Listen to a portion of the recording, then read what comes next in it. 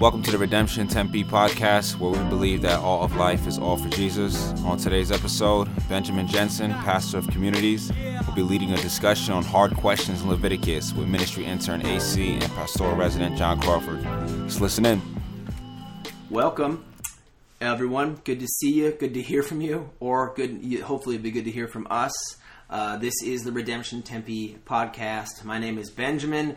I'm not your normal host or moderator. My voice is not nearly as smooth as our wonderful Warren Williams, who is our regular moderator, and I'm much better at it. But because you're listening to this, and I assume you're probably a Christian, you got to have some grace for this then, so it's required of you. I'm here today with AC and John. And we are excited to get into this. This podcast is hard questions from the book of Leviticus. And we're going to jump right into it.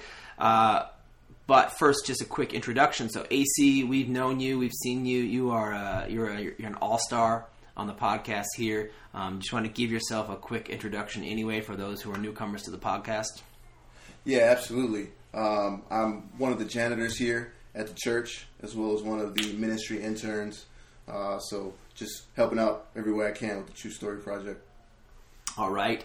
And been around the block a little bit with our podcast. You've heard his voice before. He's also a bit of an all-star with scripture reading, our best scripture reader, or one of them at least. But also excited to have you, John Crawford, here. You're a rookie to the podcast. This is your first one. And I know you're nervous. Now you're really sweaty and everything like that. And you're worried you're going to say something wrong. But just know we love you. And you get one shot and then you're out. That's it. It's one strike and you're out. So just do your best. And since we're talking about the law, we're just going to make it really strict. So it's going to be maybe punishable by death. Well, we'll see. Probably by death seems like the most apparent here. So, and if ye shall mistake, commit a heresy on the podcast, ye shall be stoned to death by the people. With that, speaking of stoned, I think that John is our Snoop Dogg. When we talked about Benjamin being the producer behind the scenes, doing a lot of the production for the church, and his protege, one of the guys working with him, is John. And like Snoop, John has a very distinctive voice. Snoop went on to become one of the most popular and well-known figures from Death Row Records and hip-hop itself. And I think when all this is said and done, that John is going to be one of the fan favorites from the podcast as well. Yeah. Wow. Guys, that's a lot to live up to. I got to fill Snoop Dogg's shoes. I'm not sure if I can do that. Well, you'll do your best, and like I said, one strike and you're gone. So, John, good to have you. Why don't you give us a quick snapshot of who you are? Yeah, my name is John Crawford, as these guys have said, a.k.a. Snoop Dogg. I am a pastoral resident here at Redemption Tempe, primarily working with the communities team, and I'm on the True Story Project team as well. So excited to be here with you guys to answer some hard questions for Leviticus and Numbers. All right, good deal. Guys, so we got our kind of our Death Row Records crew, and that metaphor back of a who's who. That's a good thing to have. Why don't we jump into talking about Leviticus? And really, this is the Redemption Tempe podcast. We believe that all of life's all for Jesus. Really, often focusing on the True Story Project, and sometimes it's called the True Story Podcast. True Story Project, if you're not familiar, is Redemption Tempe's plan and program as we read the whole Bible as a whole church for the whole year. We believe that the Bible is God's Word, and that's the true story of the whole world, and we are just loving reading through it as a whole church together. It's a lot to read, and it's really good. And so not only is it a lot of content to read, there's some really tricky things. We're going to ask some hard questions from this and do our best here to wrestle with them. Well, here's number one. Give me a summary, guys, of Leviticus. If you had to say it in one sentence to somebody, you had just a few seconds, on the elevator, someone says, "Oh, what's the book of Leviticus about?" How do you guys say that? Yeah, Leviticus is obviously part of the law, and really the purpose of the law and what God's doing, why He's given His people the law, is to create a distinct people who show the world what He is like. And so ultimately what's going on in Leviticus is God's giving people a law to make them distinctly different from the surrounding nations, to show them what He's like. Great. AC, do you want to add anything to that? Yeah, I think, and then Leviticus specifically, a major theme running through it is God being holy and what it looks like for his people to dwell with him, or him to dwell with his people, and for them to be a holy people. Yeah, that's right. That's good. I would say something, if I could give that a shot too, is that the shape of God's world is love of neighbor and love of God. And so what everything is shaped by and colored by is that we are to love others because God loves us, and that's the good world he's making. So we've got that. Maybe we want to... Anything else you want to add about the purpose of the law in general? By the way, I should mention, you guys are teaching a class right now. Yeah. We've had one session already, and you have 2 more classes coming up on how to read the law, correct? Yeah. So you guys, your heads are really in the thick of this. Yeah. So again, the purpose of Leviticus and the purpose of the law, as you mentioned. Anything else you want to add to that question? Yeah, I think a framework for this too, to understand the law, is when was the law given? We've got to put ourselves in the mindset of an ancient Israelite as we read the law, and really the law was given after God acted in redemption and freed his people from slavery in Egypt. And so really we're dealing with a book that is primarily addressed to the nation of Israel that are newly freed slaves from oppression for over 400 years. And so these people don't really know how to live in the presence of God. They've been massively influenced by pagan worship practices, the Egyptian culture, which was obviously worshiping many gods. And now really what the law answers is, the law answers this question of how now we shall live. And so really it lays out this this way of living for God's people, Israel, that they can live in his midst and also be a contrast community living in the midst of the surrounding nations in the ancient Near East. And so really God is creating a contrast community.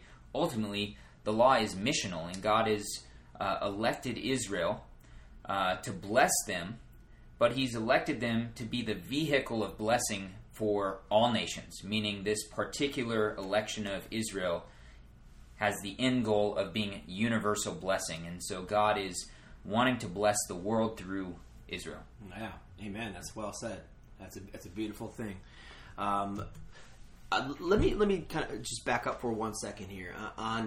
As we talk about the law, we've come from, as you just mentioned, the land of Egypt, out of the book of Exodus and the story of the Exodus. But before that, even, we came from the book of Genesis and creation and fall, and God creating a people for himself through saving people through Noah first, and then through Abraham and his lineage and his family.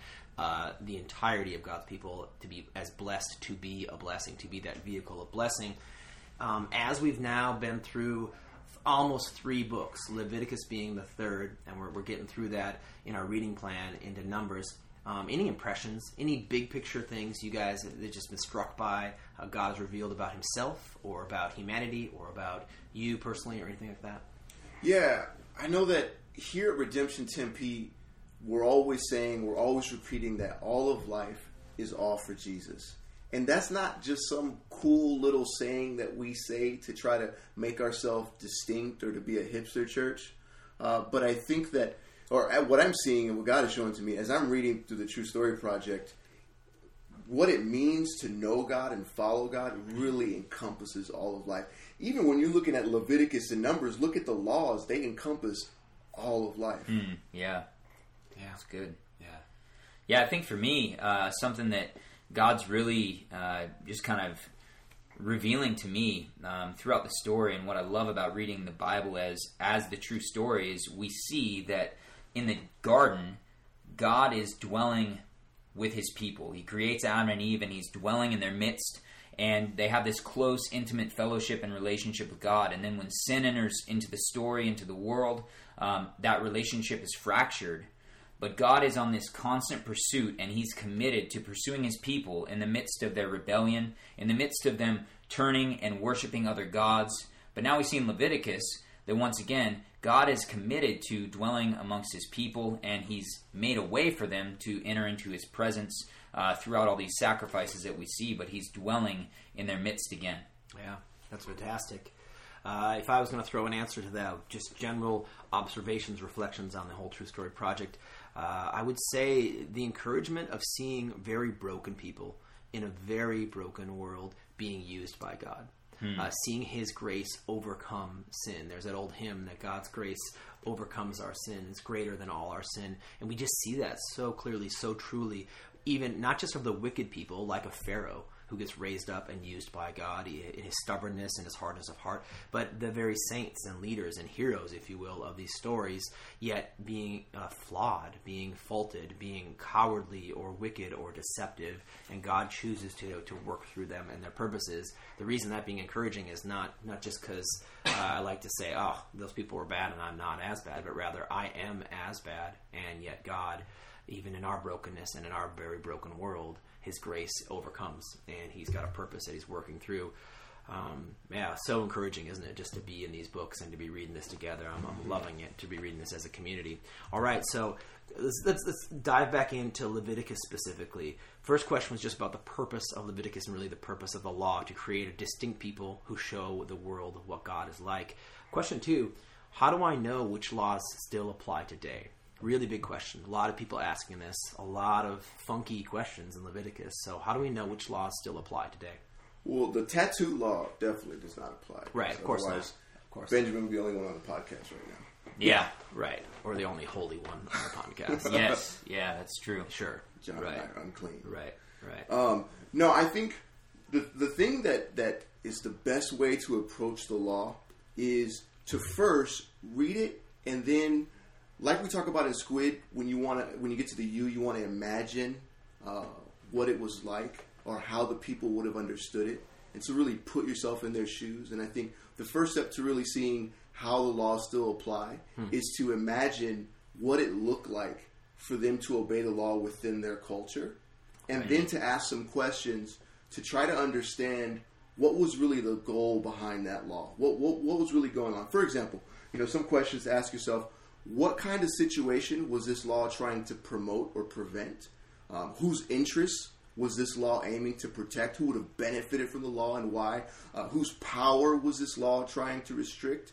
And what vision of society was God trying to promote? And just give you a little quick example to make that concrete. When I think of the Jubilee laws, which every 50 years, if you sold land, the land was to return back to the owner. Mm-hmm. So imagine what that would have looked like. Let's say that you're a young entrepreneur and you're buying up all these lands and you're making really good financial decisions and you're getting wealthy. And Leviticus would have allowed for that, those types of endeavors to be good, to do work. But let's say that you make some really poor financial decisions. You have to sell your land, and now you're essentially in poverty. When the 50 years is up, your family gets the land back. So in other words, your kids aren't going to be stuck in poverty. And so this law really gets at erasing the cycles of poverty, endless cycles of poverty that continue for generations and generations. So when you read this law, instead of just thinking, wow, this is some old, archaic law that has nothing to do with me anymore, we don't even do jubilees, and just skipping over to the next chapter, think about how it would have existed in that society, and then what's really the goal behind that law, and what would that look like today? That's great. Yeah, that's helpful, and I think that really, the questions that you just gave us, AC, are really helpful to really get at what's God's intention for all cultures with this law, because we believe that obviously the Bible is the Word of God. And we can't just completely do away with the law because it's in the Old Testament. It's still in His Word. It's for us today. Whether it's a direct application or whether it's implications, like how AC just kind of walked us through. But I think that's very helpful. Yeah, that's right. I think another thing too. I know, like if you look in your study Bibles, oftentimes you'll hear this, you'll read this, where the people will say, when it comes to the law, there's 3 types of laws. There's ceremonial law, like cleanness and uncleanness, washing, things like that. There's civil law, like how you're supposed to build your homes, legal stuff. And then there's moral laws, like love your neighbor and don't rob and things like that. And what they'll say is that the ceremonial and the civil laws are kind of fulfilled in Jesus, and so they kind of pass off the scene and don't apply, but the moral laws apply. But I think that's really problematic, because what's going to happen is you're going to read through a bunch of laws considered ceremonial or civil, and you're just going to skip right past them and think, these don't apply to me at all. But really, behind even those laws is a huge moral dimension. When the scribe asked Jesus, what is the greatest law? What did Jesus say? Did he say, well, some of those laws still apply, some don't? No, he said all of the law is summed up in love God with all your heart, mind, soul, and strength, and love your neighbor as yourself. And Jesus saying that, love your neighbor as yourself, he's quoting Leviticus 19. Yeah. And I think a great example of this too is that if we just do away with ceremonial and civil laws, and we just say, well, moral is all that is binding on us today, we really ignore a lot of important moral principles and features of the ceremonial and civil law. And so for an example, because really all of the laws have some sort of moral dimension to them. And so one example of a civil law that we shouldn't just do away with completely, there are 3 different laws pertaining to slavery and how slaves ought to be treated. 2 in Exodus 21, and then 1 law in Deuteronomy 23. And there are moral principles held up in these laws, and if we just say civil law doesn't matter and it's fulfilled in Jesus with ceremonial law, and we just do away with them, then we miss the moral principles and we miss the implications for our lives today and in our culture. Yeah, that's great. It's very helpful. So I'm gonna recap, if that's all right, some of those things. Looking at really the cultural functions of the law in those times versus the greater objectives that transcend some of the culture. Is that correct? Would you say that's a proper way to say that?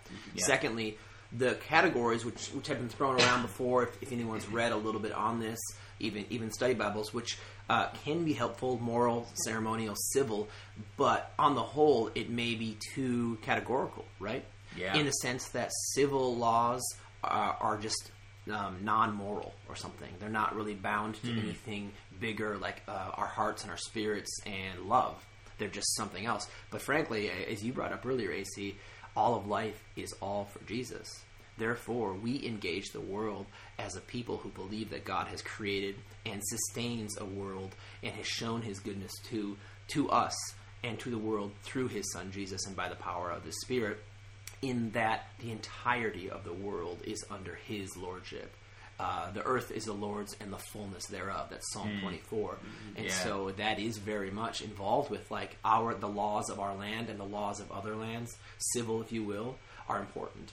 And ceremonial things we do in our lives, religious practices, they're important. They're not just unessential, non-important, non-spiritual. And of course then, moral things are important, which is probably one we as a modern American evangelicals focus on a lot, is just morality, right? Morality and ethics, and we have a very specific way we may see that or may think something violates that or not. So this may be unhelpful to try to get too categorical in some of that, and really to say the big goal of this is love for God, and in that love for our neighbors. Let me push you a little further, but in a sort of a different way, a counterintuitive way. A lot of folks aren't interested or really just not able to dive into technical doctrinal terms and theological terms. They really just asking simple questions. So maybe picture a man or woman, think of some dude who loves Jesus, and he's reading the True Story Project right now with us, and he believes that it's God's Word that he's reading. He's reading through Leviticus, as we're asking people to do. He's being faithful, and he's saying, this is kind of crazy. This is weird. There's some odd stuff in here. There's odd stuff about cutting yourself and like selling your daughter into prostitution. And I mean, I have friends with tattoos, and it says don't get tattoos. And then it also says love your neighbor as yourself. And so it seems like some of these are really big, important things, and other things are very confusing. With a simple answer to him, really, how would you guys answer? Just, do I follow Leviticus, or do I ignore it, or what do I do with this? Yeah, I think what you want to do is you want to understand the purpose of it.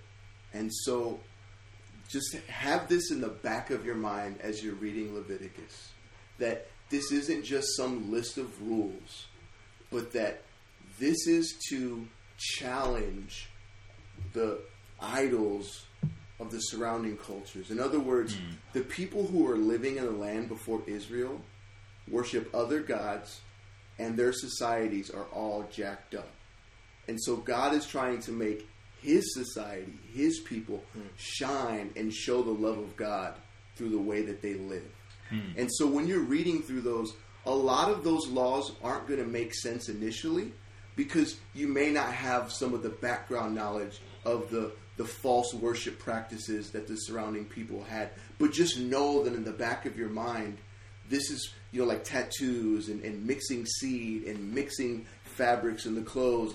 Just know in the back of your mind, this probably has something to do with worshiping false gods. And so ask yourself, one, how do these laws show how the people were to love God and love each other? And if that's not immediately clear, which it won't be without some of the background knowledge, just kind of know that God is challenging the way that the people in the land would worship false gods. And then you can just think through, what would it look like in that area of life for me to live for Jesus faithfully? If it's talking about building codes, if it's talking about economic rules, and how I don't know what the background is, well, what would it look like for me to live faithfully for Jesus economically, and the way that I build homes or whatever? Yeah, that's helpful. It is. That's very good. I'm going to give a quick example. I think this is a really important piece from Leviticus 19:19. It says, "You shall keep my statutes. You shall not let your cattle breed with a different kind. You shall not sow your field with two kinds of seed, nor shall you wear a garment of cloth made of two kinds of material." So a guy reads that, right? And is like, I'm throwing away all my poly blend shirts. Just getting rid of this stuff. Get rid of them, man. It's sinful. And I saw this gardener who had both peas and carrots in their garden, and I'm going to go give them what for. Yeah, that's a sin. That's wrong, right? But no, rather to frame it as a good God who shows His love and helps us create a good world, or is creating a good world, even through sinful people and brokenness, and these predominant lenses that we look everything through, which is love God, to worship God, love Him with all our heart and soul and strength and mind, and from there to love our neighbors. Yeah, that's very helpful. Here's a specific question. What's the deal with all the ritual laws about cleanness and uncleanness? Yeah, Benjamin, that's a good question. There's all sorts of crazy laws when we're reading it from our 21st century Western minds. We're reading this and we're like, what is going on? These really obscure laws. And what these laws are getting at is purification, right? And so why is purification important? That's really the question here. And really it's because of God's holiness. And so we said at the beginning of the podcast, AC mentioned that one of the major themes of Leviticus and the purpose of this book is to really show God's people how they can live in the midst of this holy God. And a lot of times I don't think we have a good understanding of what holiness is exactly. And so I want to give just a simple definition. Holiness means to be set apart or separate, or also to be utterly unique. And so God is holy because He is the source and author of all life. He's the creator and sustainer, which we know. And so He is holy and set apart from everything else in creation. But not only is God holy, but since He is so good, the space around Him is holy as well. And this is where purification becomes so important. Because if God's people in this book of Leviticus are going to be able to approach this holy God, not only is He holy, but the space around Him is holy, there has to be a way in order for them to approach God. And so God gives these laws and these commands. He lays out essentially these steps where they can become clean. And so there's a lot of talk of clean and unclean, common or uncommon. And I think what's also helpful to understand is if something is unclean, it doesn't necessarily mean it's sinful, because it actually talks about how sexual intercourse makes someone unclean. But as we know, sex is a good gift of God when it's enjoyed between a husband and wife in covenant marriage. And so it doesn't necessarily mean if something is unclean that it's sinful, but in order to come into God's holy presence, one has to be purified. And so I think that's a huge thing that we've got to talk about is holiness. I don't know if you want to throw in anything on that as well, guys. Can we cast that then from Old Covenant in Leviticus into is that true today, to come into God's presence, a holy, righteous God, that we have to be purified as well, and if so, then how does that work in the new covenant? I think what's really cool is that when you look at the Levitical law, if you were clean and you touched something unclean, it made you unclean. Right. But what's interesting is that when you see Jesus come on the scene, he touches a woman with the flow of blood.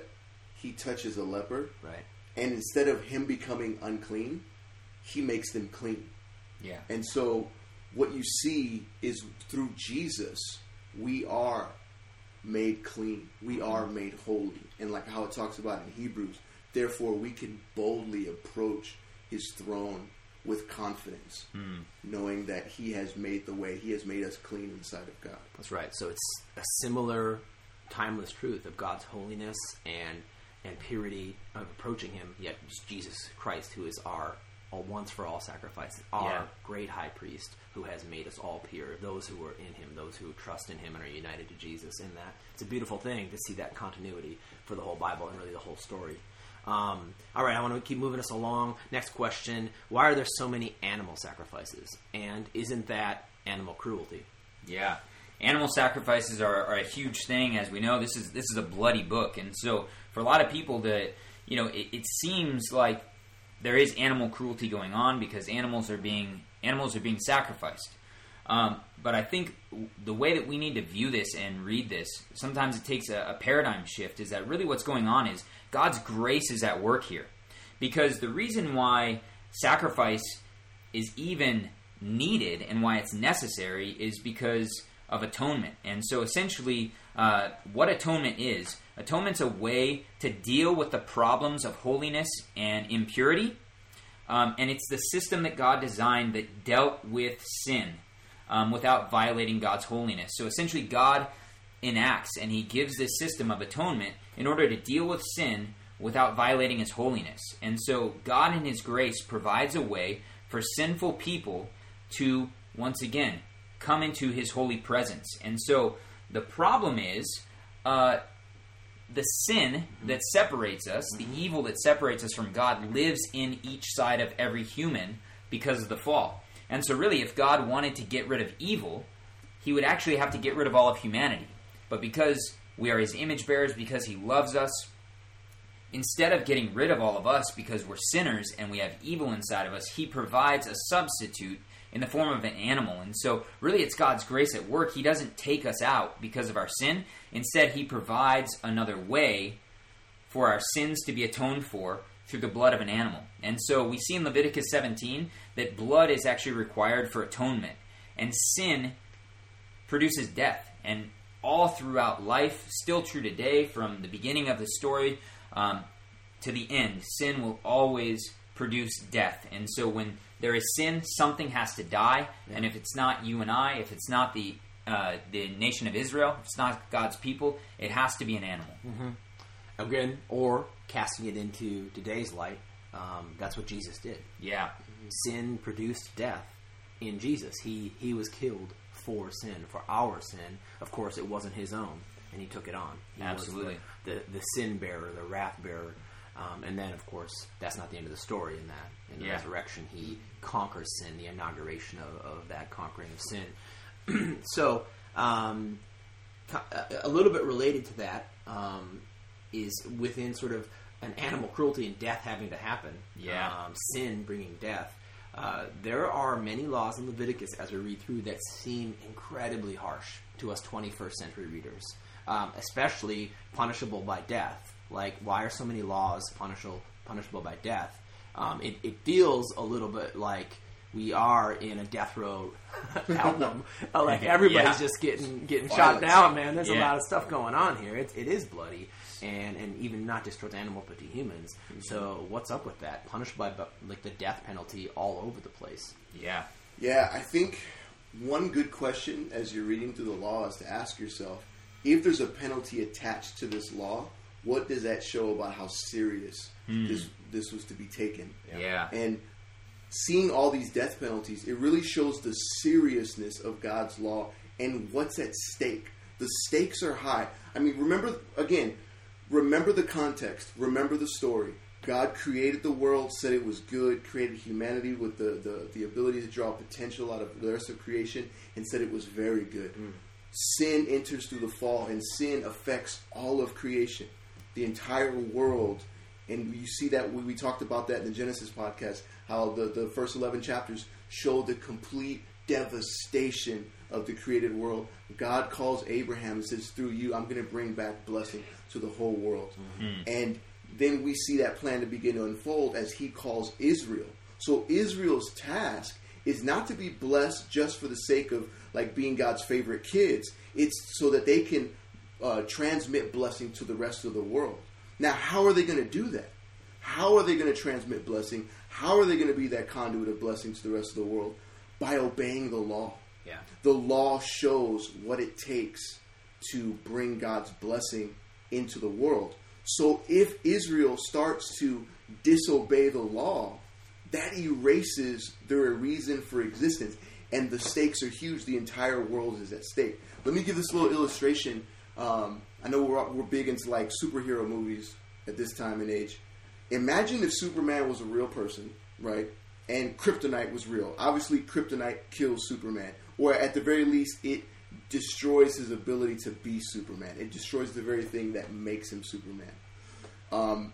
Imagine that young Clark Kent, young Superman's grow up on this farm, and for some weird reason, I know it's a poor analogy, like down the street, there's a farm full of kryptonite. I don't know why people would be growing kryptonite. That's their thing.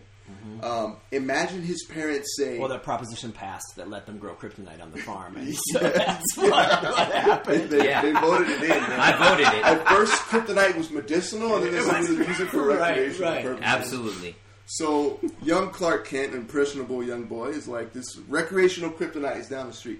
But no, there's this farm full of kryptonite, and his parents say, do not go near the farm, or we will ground you. No, imagine if they say, do not go near that farm, or we will put you to death. That seems kind of a stark thing for parents to say to their child. But imagine what's at stake. The irony is that if Superman goes to that farm, he's essentially putting himself to death. His parents won't even have to do that to him. So by placing that level of seriousness on the warning, the hope is that he will never go down that road and that he will live. Same thing with Israel. By disobeying the law, they're essentially killing themselves, erasing their reason for existence, and the whole world loses out on God's blessing. Man, that's good. That's a helpful illustration. I want to add into that for a slightly different angle in the same analogy, if we can live with that one. So Clark Kent in his house, his parents are saying, do not go down there, it will kill you to go to that kryptonite farm. And he says, oh, I didn't know you meant I couldn't go out the front door to not go out there, which sounds stupid, but that's what he says. And they say, oh, okay, well, do not go out the front door to go to that kryptonite farm. And in fact, we're going to lock the door so you can't get out. That's how serious it is. And then he still gets out, and he's trying to get to the kryptonite farm, and he goes out the window. And they say, what are you doing? He says, well, you didn't tell me not to go out the window. You just said don't go out the door, so I went out the window. And they're like, no. Okay, we're putting a fence around the house that says you cannot go here. Go past this, do not, because of kryptonite will kill you. And Clark says, oh, okay, I get it. Yeah, the fence. Like, don't go there. I think I get it. So then he still leaves the doors. He goes over to the fence. He climbs over that fence, and they're like, what are you doing? This is going to kill you. This is bad for you. And he says, well, I didn't know you meant at night I couldn't go over the fence.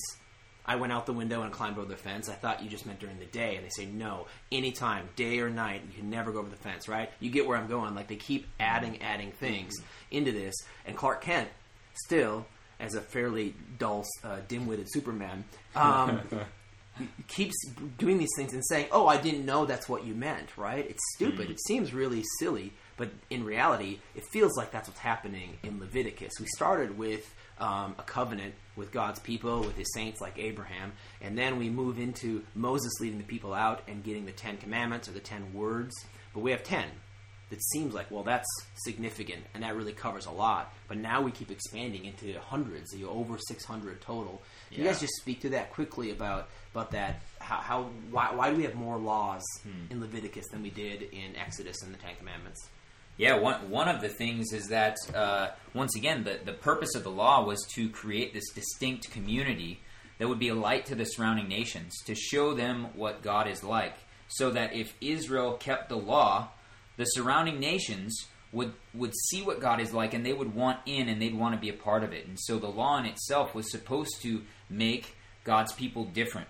What was going on is Israel, with the few laws, they sinned, and God gave them more laws, and they sinned again, and God gave them more laws, and they sinned again. And what was going on is, because they were, once again, a people group that had been freed from over 400 years of slavery and been influenced by pagan worship and different practices, now they're living in the land surrounded by other pagan nations.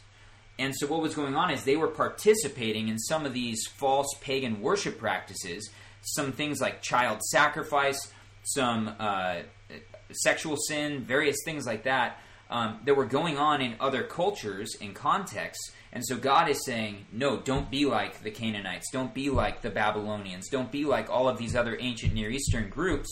So when the Israelites would sin and fall into some of these false worship practices, God would give them more laws to make them distinct. Once again, don't be like the Canaanites. And you can see all throughout Leviticus, God reminds them and calls them to be holy because He's holy, calls them not to be like the surrounding nations that are doing these things many, many times throughout the book. And I want to throw in there that the distinction of the people and the heart of God in giving the law is because He loves us. Yeah. Right? Just like Clark Kent's parents love him and know better than he knows and say, don't do that because it will hurt you. God loves us. Yeah. This is out of His heart for the love of His people, His everlasting love and His faithfulness to us. And so it is actually a beautiful story in that way, a beautiful picture. Moving to another question. Why is there a long list of laws in Leviticus regarding sexuality? Yeah, there's a lot of sexual laws, sexual practices, and I just hit on it a second ago, but that really what's going on with these laws is the surrounding cultures. Once again, we have to read the law, try to get into the mindset of an ancient Israelite, and so what's going on in the ancient Near East, in Babylon, and with the Canaanites, with the various cultures that are surrounding the Israelites. There are all kinds of cultic sexual practices. There's cult prostitutes. There's child sacrifices. People are sleeping with various people in order to worship pagan gods and false gods. And so what God is doing, once again, in the backdrop of that culture, He's giving this law and telling His people, do not be like that. Mm-hmm. God is essentially bringing His creational intent to bear on a people where if Israel keeps this law, there will be shalom. And there will be how God intended things to be back in the garden will actually manifest if Israel keeps these laws. And so a lot of these sexual laws can be really weird for us to understand, like don't sleep with your daughter-in-law, don't sacrifice your child, don't sleep with the cult prostitute, various things like this. But the reason why they were given is because these were the types of things that were going on in the surrounding cultures. Yeah, that's good. AC, you want to throw in anything? Yeah, and again, when you're reading the law, like John was just talking about, you want to know, or at least try to imagine and picture how that law functioned as a contrast to the surrounding cultures. And then you take a step back and ask, what's the overall objective that applies to all cultures? And think about this. I mean, there's a long list of sexuality, right? Sexual laws there. But think about this. In Genesis, when God creates or gives that ideal of one man and one woman, no divorce, but together forever. Think about if every single person who had sex only did so in the confines of marriage. Yeah. And never divorced and never cheated. You would not have child abuse sexually. You wouldn't have rape. You wouldn't have human trafficking. Yeah. You wouldn't have the pain, a lot of the pain of divorce from adultery. You would have so far fewer broken families. You would have what the Bible paints as shalom. Yeah. And you would live in a society where you're truly and fully human. Right. Man, that's good. That is. It's actually hard to imagine even because it's so contrary to the world that we live in. Yeah. But to picture that is the type of society that God was actually, his heart, he wanted to create that. If Israel had kept the law, that's what would have happened. But obviously we know they didn't. And it's again shaping to us as God's people, as the church today too, that not only are we would most say sex is dangerous, even sex is bad. Really, if you read between the lines, just stay away from it. That's kind of this big thing where the world is saying sex is good no matter what. Go out and have as much sex with anybody you want to. That's kind of what the message of the world is. But actually, here, this message of God's love and his wisdom is, it's not one. It's not just go out and do whatever you want sexually, and it's not sort of despise sexuality and sex. It's saying, no, this is a good gift in the right confines that brings about a shalom, that brings about a people who are loving and caring and generous and have intimacy with one another in all of the proper functions. It's actually a really wonderful picture and a beautiful picture of that. Last question. Why do some of the laws seem to imply gender inequality? So we're hitting some good controversial issues here. We got animal sacrifice, we got the death penalty, we got sexuality, and now gender inequality. And here, when you read this, it feels like a little bit like there's some inequality. Oh, well, obviously, women are more holy than dudes. Yeah, I think we can agree on that. Yeah. Yes. My experience. Yeah, in AC's experience. No, I mean, this goes to the importance of reading the Bible as a story. Because the tendency in our culture is to proof text and to read like a verse divorced from the complete surrounding context of the story. Give you an example. There's a verse that says, "Some trust in chariots and horses, but will trust in the name of the Lord." If you're applying this proof texting mentality, you could look at that verse and say, "Well, then I shouldn't drive cars. That's not spiritual. I should walk." So when you look at verses that seem to imply gender inequality, you need to derive your view of gender through the lens of Scripture, and what does the biblical story look at with gender? You see that in the garden they're created male and female, and they're both created in the image of God. So there's that equality there. You see that in the fall is when women become objectified. You see polygamy. You see prostitution. Right. You see all those things.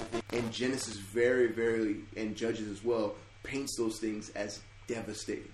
And then when you look at Jesus coming on the scene, I mean, who were the first eyewitnesses of Jesus? Women. And that was so countercultural because in that day, in the Roman times, their word was not counted as valuable in court. Jesus is flipping that and saying, no, women are valuable, and they're going to be the first witnesses to my resurrection. And then you look in the kingdom, the picture in Revelation is all of humanity thriving and flourishing with God, and there's no second-class citizen for women. So when you look at the Bible as a whole, obviously there is no gender inequality. Both male and female are created in the image of God. And I think that the fall is where the gender inequality has come into play historically and has even infected God's people. And I think the law itself even pushes back against that. Yeah, and so really we want to look at a passage here in Numbers 5. It's verses 11 through 31.